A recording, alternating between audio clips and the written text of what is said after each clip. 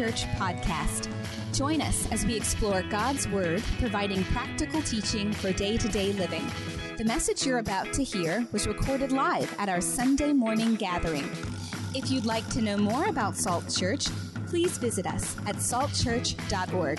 We hope that you're encouraged by today's message.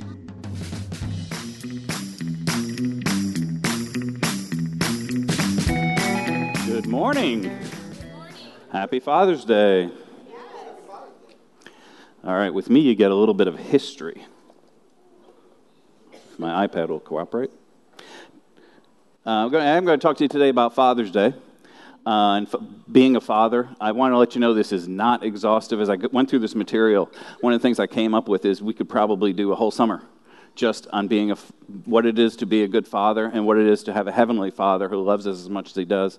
I was a little worried Miranda was going to steal all my thunder with what she was going through.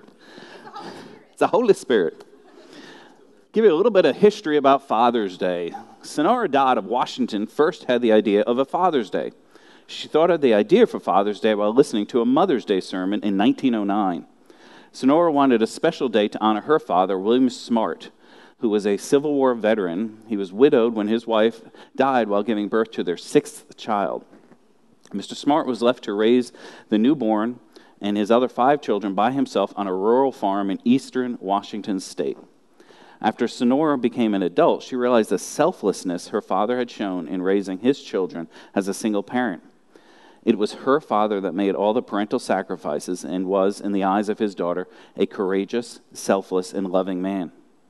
Sonora's father was born in June, so she chose to hold the first Father's Day celebration in Spokane, Washington on the 19th of June, 1910.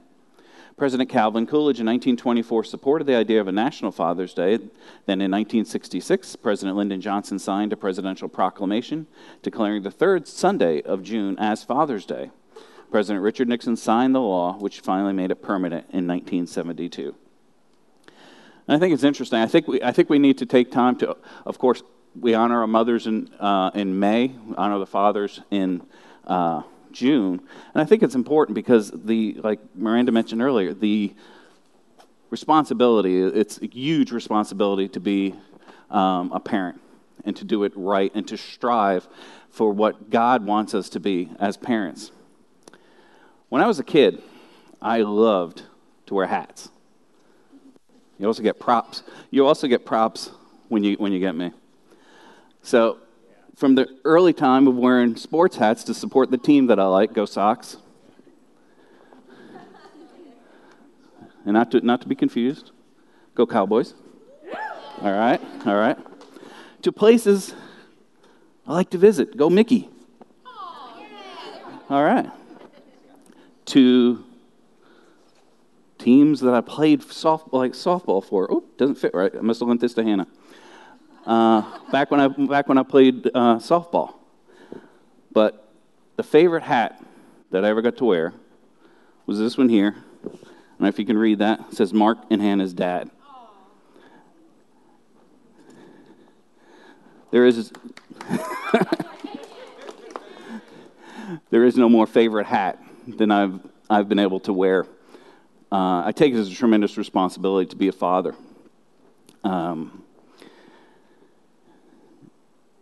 And before we can even really look to start at what it really takes to be a good father, we need to know, what does it take just to be a good man?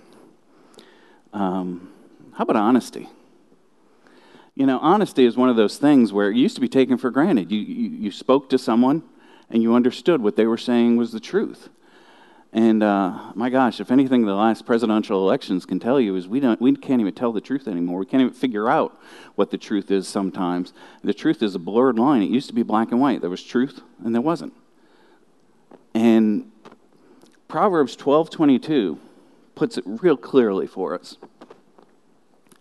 Lying lips are an abomination to the Lord, but those who deal truthfully are his delight. It doesn't say the Lord, he doesn't care for lying. It's an abomination. That's a strong word. I don't know about you. I'd rather be delighting the Lord than be participating in abomination. I try to be honest in everything. It gets me in trouble because sometimes you can't be honest. And sometimes we're asked maybe in our work environment to be dishonest. And that's a challenge. Now, what are you going to do? You're supposed to be honest. You know the Lord wants you to be honest. But now you're put in a position where, you can't tell the customer the truth because this is what's going on. And that's a real struggle. I tell you, if you have ever had to deal with that, it's one of those things you're just going to have to kind of come to grips with on your own and seek out the Lord in that. I know people have had to move on from jobs because that's what their job was. Their job consisted of lying to the customer, of lying all day long. So that's one thing you really have to search your own heart for and seek out the Lord's guidance with. How about integrity or just taking responsibility for one's actions? The last, 20, 30 years, really, when anybody does anything wrong now, they they just want to place the blame on someone else. Well, I did this because, I had lousy parents, or I did this because this happened, or I did this because this happened. Let me tell you, I mentioned I played softball. I used to play softball, and I was honestly a little too competitive with it. And I remember one time, guy I played with, he kind of gave up on a play he shouldn't have, and I thought he kind of dogged it a little, and I gave him a hard time about that in front of everybody. And I tore him up. I wasn't even the coach, and I tore him up. And who did that make really look bad? Did that make him look bad? No, it made me look like an idiot. Sorry, that's the plain and simple terms. Made me look bad. Now here, I could have just gone to him and apologized and said, I shouldn't have said that to you, so on and so forth. I felt, though, since I kind of embarrassed him in front of everybody, I need to publicly apologize and make sure the whole team heard it. I figure if they could hear what I said to him, they should be able to hear my apology and hear me take responsibility. I shouldn't have done that. I shouldn't have said that. And that's sometimes we have trouble sometimes in today's society just saying, I messed up. That was on me. That wasn't your fault. It wasn't because you did this. I still shouldn't have reacted that way. I still shouldn't have done that. We know better. We know what the Lord wants of us. And sometimes we still get into that blame game. The thing I hear people say quite a bit is, oh, that wasn't me. The devil made me do it. The devil made me do it. That's a crutch. That is a crutch. Let me tell you something. Make it easier on some folks who may not understand this. The devil won't make you do anything. He may put these traps, the enemy may put these traps in front of you, but it's up to you whether you're going to walk into that. And you're going to step into that. Or are you going to say, I see what's going on here. I am not going to be led this way. I'm not going to behave in that manner. I'm not going to do whatever it is. And I think that's important. We need to take responsibility. Let's stop giving the devil so much credit. Amen. I think that's important.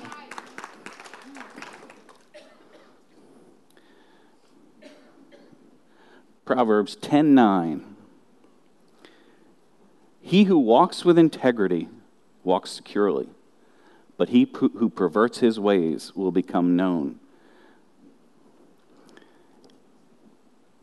It goes back to what I said. When you walk with your integrity, suddenly you might be caught in a situation where, I heard this about John. I heard that was going on. Somebody else say, I know John.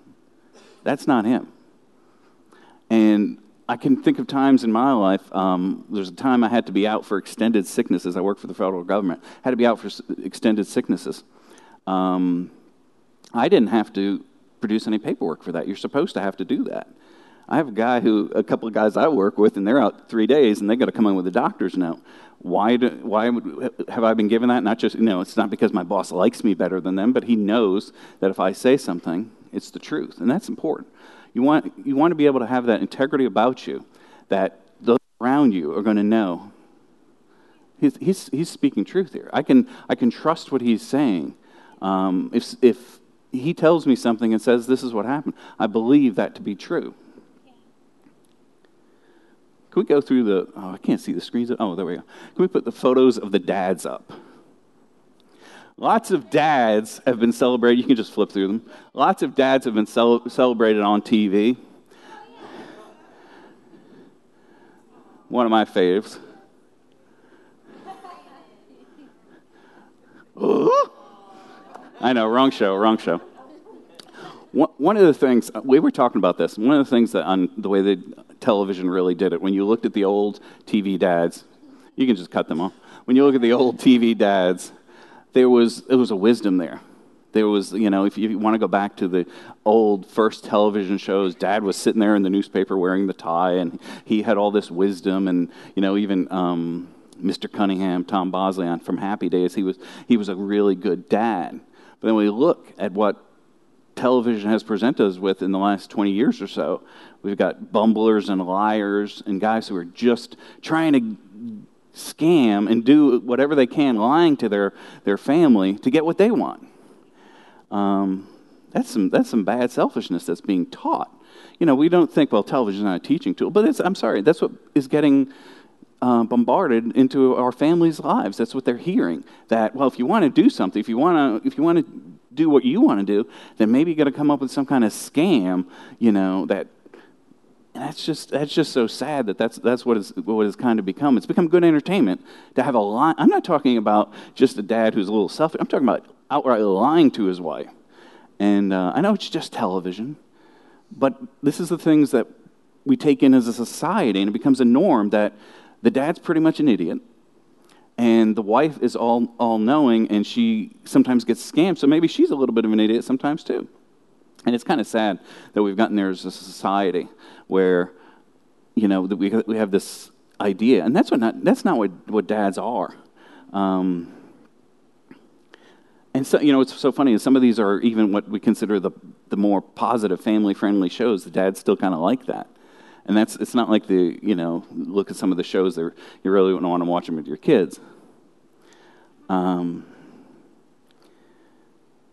always believed in putting family first. That's kind of become a foreign concept. We heard for years, we were hearing, well, it's not about your quantity time, it's about your quality time. I don't know. I really believe that you prioritize, you make time for what's important in your life. You build your life in such a way, and I'm not saying if there things happen, and maybe some things have to be cut short, or we have to make adjustments. But for the most part, we make time for what's important. When my son was 2, I heard the story of how he would be crying at the window because I worked a job that I was getting home at about 7:30, 8 o'clock, 8:30 every night. And it was a great job. I loved the job, but it's the hours it demanded. I'd barely just be able to get home to put him to bed. And I had to decide, well, did I want to be that dad? And I wasn't out carousing. I wasn't out, I'm going out for drinks after work with the boys. I was working. And it wasn't like honestly, trust me, I would have liked to have left early, but I couldn't. So I had to make a decision. What was I going to do? So I started looking around for another job, which was tough because I loved what I did. I loved the people I worked with.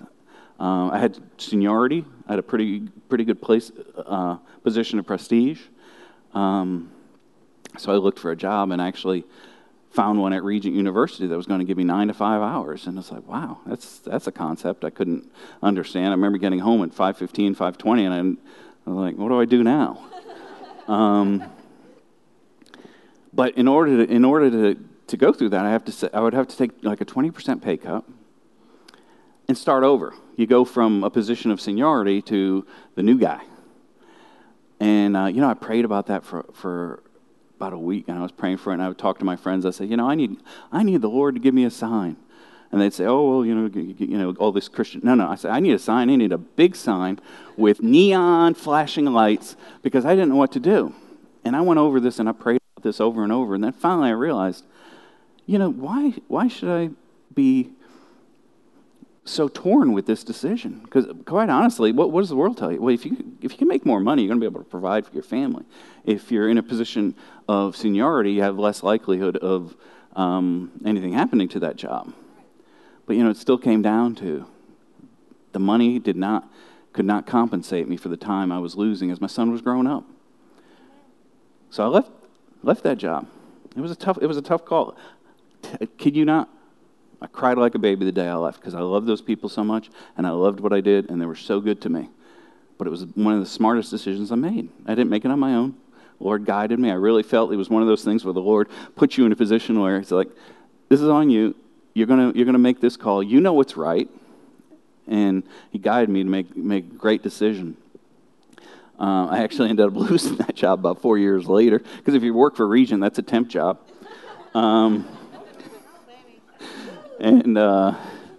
Loved Region, don't get me wrong.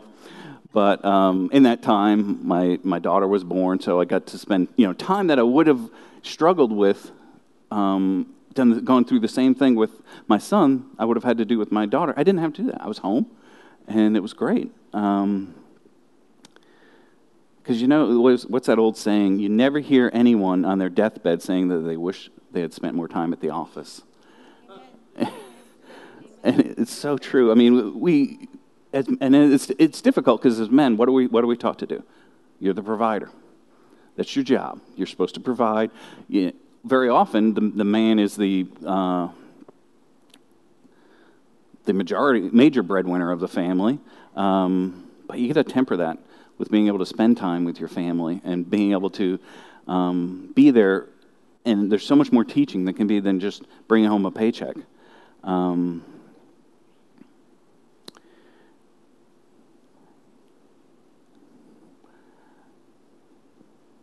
And one time, I kind of get emotional when I think about this. I remember talking with my son when he was, I got to say, about 4 years old, because I think it was before my daughter was born. And I said to him, Mark, what are you going to want to do when you get older? And 4 years old says to me, I'm going to want to spend time with my family. Oh, I must have been doing something right. 4-year-old kid saying that? I could not believe that. That was one of those, that's right. That's right. That's right. It was one of those moments. So what is the state of today's family, and what does today's father really looks like? Most of the time, guys are just trying to get by. A lot of times they don't have they're not equipped. They haven't been equipped to be a good father. That doesn't come with naturally to everybody, because maybe their dad was a very poor dad. It's one of those, it can be very cyclical. Some people have either a poor father figure or they have no father figure. I managed to do both. My parents were divorced when I was 3 years old. My dad was an alcoholic, so I always concerned myself with alcoholism and everything throughout my life. Then my mother remarried, had a stepdad who was a very poor husband and very poor stepdad. Very selfish. And let me tell you, selfish does not work well in the family. I don't blame him for his poor parenting skills, because I will bet you, if we could look back at what he grew up with, he probably had poor examples too and didn't know any better. Unfortunately, that's what happens. A lot of people, they just don't know any better. We're just kind of struggling. Sometimes guys are doing the best we can, but we just don't get it. So those are my examples. And alcoholic father, somebody who was selfish and wanted to do his own thing. He was perfectly content with playing golf on Saturdays and fishing on Sundays, or to change it up, fishing on Saturdays, playing golf on Sundays, and not spending time with the family. And I had to make a decision. I'm going to look at what my examples, and I'm going to not do that. I'm going to break that cycle. I'm going to do whatever I can to be the best that I can. I want to let you know, I ain't there yet. Been a dad for 21 years, and I still mess up, and I wish I didn't. It's one of those things that we say in our Christian walk. It's a journey. It's not a destination. We try to do the best we can. But I didn't want to have my life consumed with the things that I wanted to do at the cost of my family, my kids. Because, you look at kids, jumping ahead. All right, let me not jump ahead. Sorry. Bring up Ephesians 5, if you would. If we want to be good fathers, we need to look to the Bible for the blueprint first to be a good husband. Ephesians 5:22 says, "Wives, submit to your husbands as to the Lord. For the husband is head of the wife, as also Christ is head of the church, and he is Savior of the body." A lot of guys just like to leave it there. When you got to submit to me, it says it right there in the Bible. Let's move on, though. Let me save myself here. Therefore, just as the church is subject to Christ, so let the wives be to their own husbands in everything. Here's the kicker, guys. Husbands, love your wives just as Christ also loved the church and gave himself for her. How did Christ love the church? He died for the church. So we, as men, we need to die to ourselves in some regards. I tell you, I've known some folks, some good men who you would say, these are good men. But they're so consumed by the things that they want to do that they're shortchanging their family. I've known some pastors who've kind of done that. They're so into their hunting, and that they'll want to go and, nothing wrong with these things. Don't get me wrong, whatever your hobbies are. Obviously we're big surf people in here, but when you're doing it so much that it's compromising time with your family, you really need to examine that. So men today, some of them, you look at them and they're not even worthy of our respect, let alone their wife's submission. So guys, we need to kind of step up into that so that you can be that man that your wife would be like, I'm behind him. Because I know if I'm behind him and supporting him, he's going to lead me the right way. He's going to lead me and the family into the way the Lord wants us to go. So how do you prioritize your life? If you could put the priorities up there. These are priorities in life. You kind of stick to these, you'll be in pretty good shape. Your relationship with God needs to be number one. A lot of times that one gets out of whack. We think, well, I've got to worry about my family. Well, you can't worry about your family unless your relationship with God is good and strong, and you're listening to the Lord, you're speaking to the Lord, you're bringing your needs to the Lord, you're bringing your family's needs to the Lord, you're praying for your children. You have all that, and then now what happens? Number two, your relationship with your spouse. That needs to be solid. Guess what? The kids look at that. If you're kind of being nasty with your wife, kids are learning that. That's a learned behavior. You can say all day long, you shouldn't do this, you shouldn't do this, you shouldn't do that. But then you turn around and you're being nasty and you're being ugly, or you're being inconsiderate, or whatever that negative behavior might be. Well, that's what's going to be learned more than what you say. Relationship with your children. That's what I said. You need to have time. You need to spend time, good time. And quite honestly, sometimes going to be doing what they want to do. I played video games with my son when he was young, and he was humiliating when he started beating me as bad as he did. But that's what it's all about. Have that relationship with your children. Listen to them. Talk to them. It's one of the really great things about being a parent. And honestly, sometimes my daughter will come home, she'll tell us what's going on in school, and we'll be like, wow, things have changed. But we need to know that. We need to know that what happens in schools. And honestly, I graduated high school in the mid-'80s, and I look at some of the things that go on now, I'm like, you got to be kidding me. But we need to know that, and how am I going to know that if she doesn't tell me? Duty to the church family. I have seen pastors mess this one up. I've known pastors, and out of brokenness, tell you how sometimes they'll spend so much time on the church, that's a good thing, right? It's a good thing to be pouring into the church. But Pastor Leon, if he's pouring all his time into the church and letting his relationship with Miranda go, letting his relationship with his children go, he's not doing us any good. He is not doing us any good. And I know he even told me one time, no, Saturday's family day, Saturday's a family day. So that's important, and we need to respect that. We need to support him in that. I tell him all the time, you need to get away. You need to get away. You feel good about going away. It's not that I don't want him here, but I know as a pastor, you need that time of just being away. We got this. We got some great folks here. But again, I've seen pastors do that, where somebody on vacation, their pastor's on vacation, and the church calls, and such and such is going on, and it's not even big things. But I kid you not, I literally heard one time on a Sunday night, somebody in the church wanted the pastor to come over because, you ready for this? She had an ingrown toenail. I kid you not. I kid you not. Bishop Burt told me that one when he was a pastor, that somebody wanted him to come to his house on a Sunday evening when he's sitting there just having time with his wife. And she said, no. And, of course, duty to the unbeliever goes hand in hand with duty to the church family. But, again, it's that same reaching out, being available. But it's, again, in order. In order. We get these things out of order as men and women. It's not just to the man. It goes to both.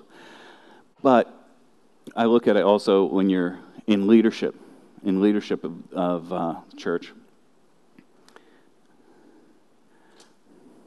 So what makes a good father? And again, this is not an exhausting list. Proverbs 22 says, train a child in the way he should go, and when he is old, he will not depart from it. What should we train them in? I believe there are several areas that are sorely lacking in society today. They used to be taken for granted, but they're nearly forgotten. How about teaching God's word at home? And when we teach God's word at home, I'm going to go back to this. Teaching the word, they're here for a couple hours on Sunday. This is only the feeding they're getting. They're going to starve to death. But it's not only in the direct teaching of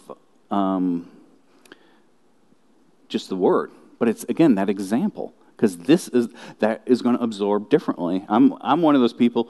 You can teach me something on paper, and I'll be like, okay. But if I get to do it, I get to put my hands on it. I'm going to learn it. I'm going to understand it. And that's what it is. It's our examples. Again, it goes back to what I said a minute ago. What do they see modeled for them? Do they see? I can remember times, silly things, coming out of a Walmart one time, putting the bags in, and there was a product in the bottom of the cart that I hadn't paid for. It just got mislaid in there. Well, I could be like, free stuff. No, I walk back in there. This was not paid for. It's hysterical to watch the people when you do that, because they're like, you brought it back? Yeah, I brought it back because I didn't pay for it. It's not mine. It's the equivalent of just pocketing something, whether it was just a mistake or not. But they see examples like that. It catches the world off guard, though, because they're just not used to that anymore. Because, again, people so many times are just trying to get over. Last year we were traveling down to Florida and went in and paid cash for something, and the girl's giving me change back as if I'd given her like a 20. I gave her a 10, and I just, I think you have that wrong there. And she's thinking, she needed to give me more money. I said, no, and she's like, oh, thank you. Because that'd be some, little 17-year-old girl who had to come up with another $10 out of her pocket because her cash register was short. Again, some people will be like, I may get an extra $10 or whatever. We can't do that. And the kids see this kind of stuff, and they kind of know, okay, I shouldn't do that. And it becomes ingrained in them to the point where they won't even question it. It won't even be like a should I or shouldn't I. It's just going to be ingrained in them. That's the teaching that they need to see day in and day out. I'm not discounting teaching of the word and praying and understanding things like that, but day-to-day things. When I first heard I was going to be a dad, I was thrilled.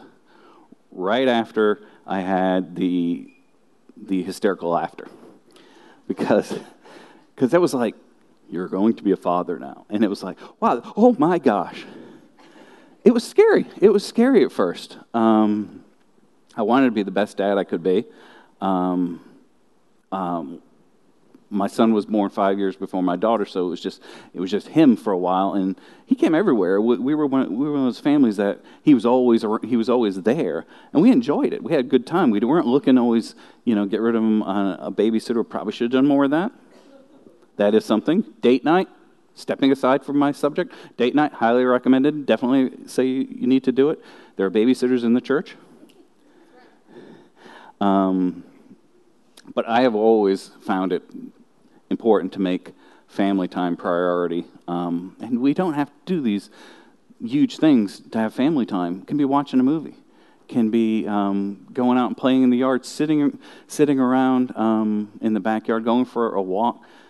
Heck, sometimes just when you have crummy weather, just walk around the mall as a family. Get a little Chick-fil-A lemonade. I love the Chick-fil-A lemonade. But we need to prioritize. I can tell you, I went to my daughter's talent shows, and I love watching my daughter perform, but I tell you, it's a little bit of a struggle watching the other 30 kids go through.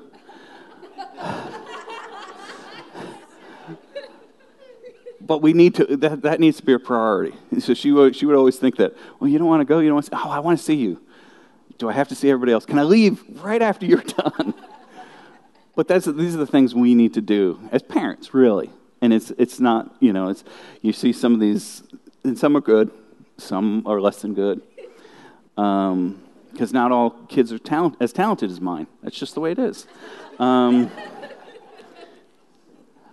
kids, they're a gift from God. They really are. I truly believe that. Years ago, I was doing a VBS skit, and I wasn't wearing a hat. I was in all costume, and we stayed in character after the skits. The skits opened, and then kids would go to their classrooms, and we stayed in character, and we would visit the classrooms. And I looked at this little boy, 5, 6 years old, and I said, because the subject really was being a gift from God. I said to him, do you know you're a gift from God? And he looked at me and said, no. That hit me. This little kid, beautiful little boy, didn't know he was a gift from God. Let me tell you, folks, if you haven't heard it yet, we're all gifts from God. We are gifts to whoever is in our lives. And that is what we really need to rejoice in. Because sometimes we don't feel like a gift, we feel like a curse. But we need to make sure our kids know that they are a gift from God, and we love them for that. It's so important. It's something that's just kind of forgotten, of just celebrating that, how much we're glad that our kids are in our lives. Because it goes back to that self-worth thing. A lot of kids don't have a good self-worth. That's why some of these problems come out. Some of that comes out, again, I'm going to go back to, I had a single mom who raised me, did a heck of a job. But that's not God's design. Because that's a lot of work. I became a single parent at one point in my life. That suddenly it's like, whoo, that becomes difficult. Because it's not God's design. But it still means that we have to make time. Say it a lot, Our kids are a gift from God so that they can have that healthy self-worth. Ephesians 6, if you would. And you fathers, do not provoke your children to wrath, but bring them up in the training and admonition of the Lord. And my notes, it looks like I jumped ahead here. Our kids see what they understand what is modeled in front of them. As fathers, the example we lead is to our sons. Our sons look at us as the father that they will probably become.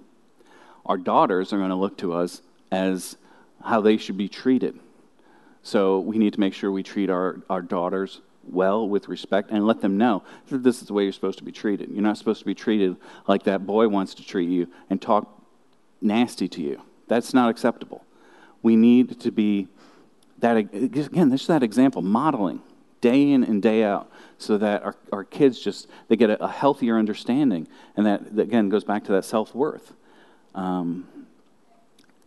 Years ago, I can remember the pastor at a church I served at, when he did baby dedications, he charged the parents with that. He would say, you are an example for what I just said, for who, as a dad, who your son wants to grow up to be like, and as for the girls, who your daughter wants to marry. That kind of personality. And that's so important. That's a responsibility, guys. That is not something to be taken lightly. That is something we need to understand day in and day out. A few years ago, Charles Barkley, professional basketball player, kind of got upset because people were saying something about his behavior, and they said, well, you're a role model. He said, I'm not a role model. I'm a basketball player. The role models should be the parents, not the sports folks. And as somebody who I love sports, I follow different sports and everything like that. When I was growing up, the biggest scandal we had is if somebody had too much pine tar on their bat.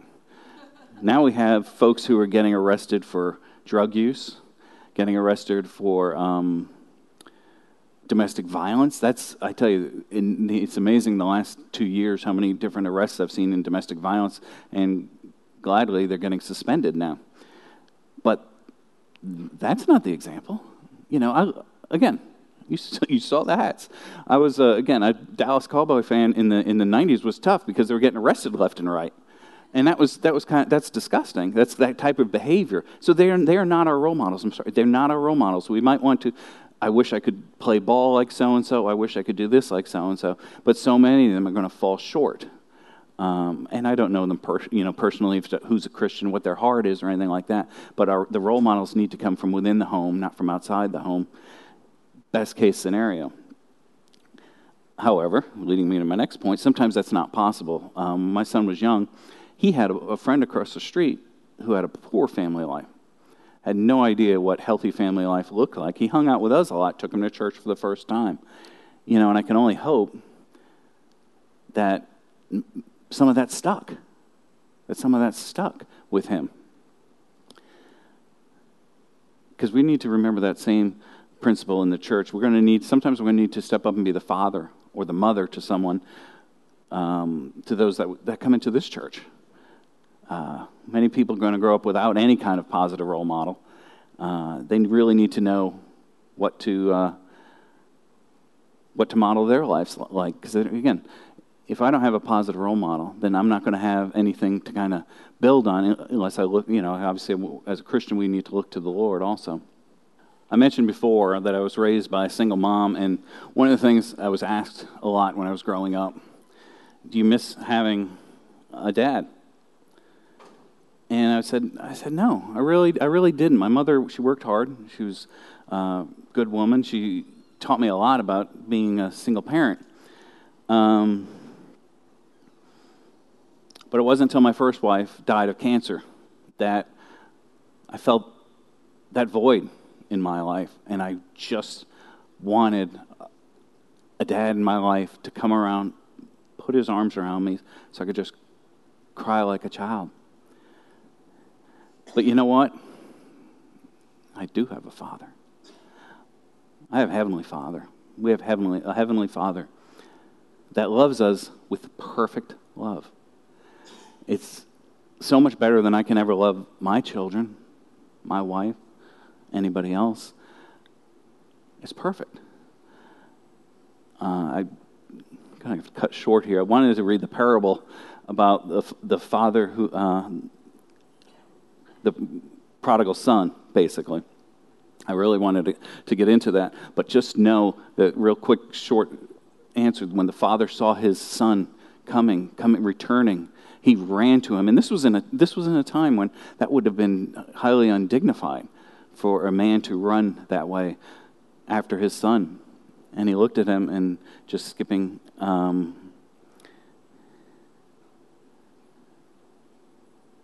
His father saw him and had compassion, and ran and fell on his neck and kissed him. And the son said to him, "Father, I have sinned against heaven and in your sight. I am no longer worthy to be called your son." But the father said to his servants, "Bring out the best robe and put it on him, and put a ring on his hand and sandals on his feet, and bring the fatted calf here and kill it, and let us eat and be merry. For my son was dead and is alive again. He was lost and is found." And they began to be merry. That's the kind of love that our Lord has for us.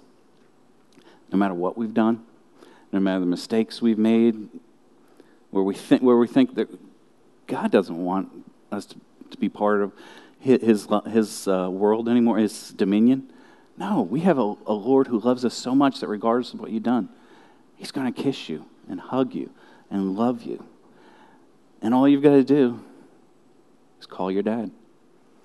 Call on Him. Be willing to submit yourself to Him. Say, "Lord, I was wrong. I love you."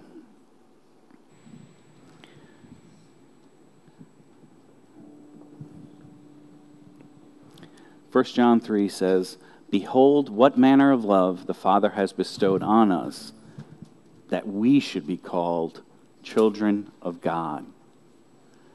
Folks, we're children of God. We're the best Father in the world who loves us unconditionally. Doesn't matter, like I said before, it doesn't matter what we've done. All we've got to do is call him, call on him. Say, Lord, I love you, I need you in everything that we do. So many times as men, we think, well, we got to be strong, we got to handle this on our own. No, the Lord wants us to submit to him, to look for his guidance in things. If we were to leave everything up to ourselves, we'd probably make a big mess of things. We need to submit ourselves to the Lord. And we can do that. Then we're going to find his blessings on us and our family and our lives, everything.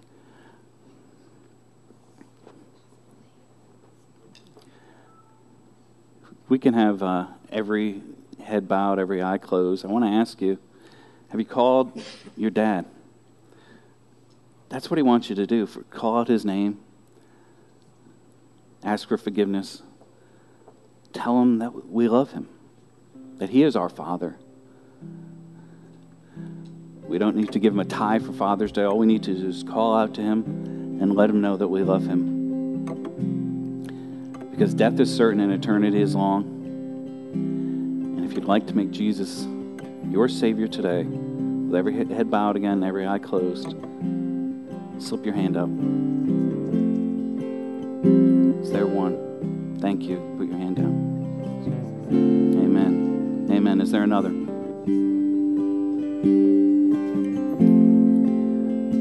Let's all say this prayer together. Repeat after me. Dear Jesus, I am a sinner, and I need a Savior. I know that you died on the cross for my sins. I turn from my sins. I repent for my sins. And I ask you to come into my heart and be my Savior. Amen. Amen. Praise God. Thank you. Said what Chris would normally say of this situation. If you said that prayer, welcome to the family. I stole his thunder for once. Amen.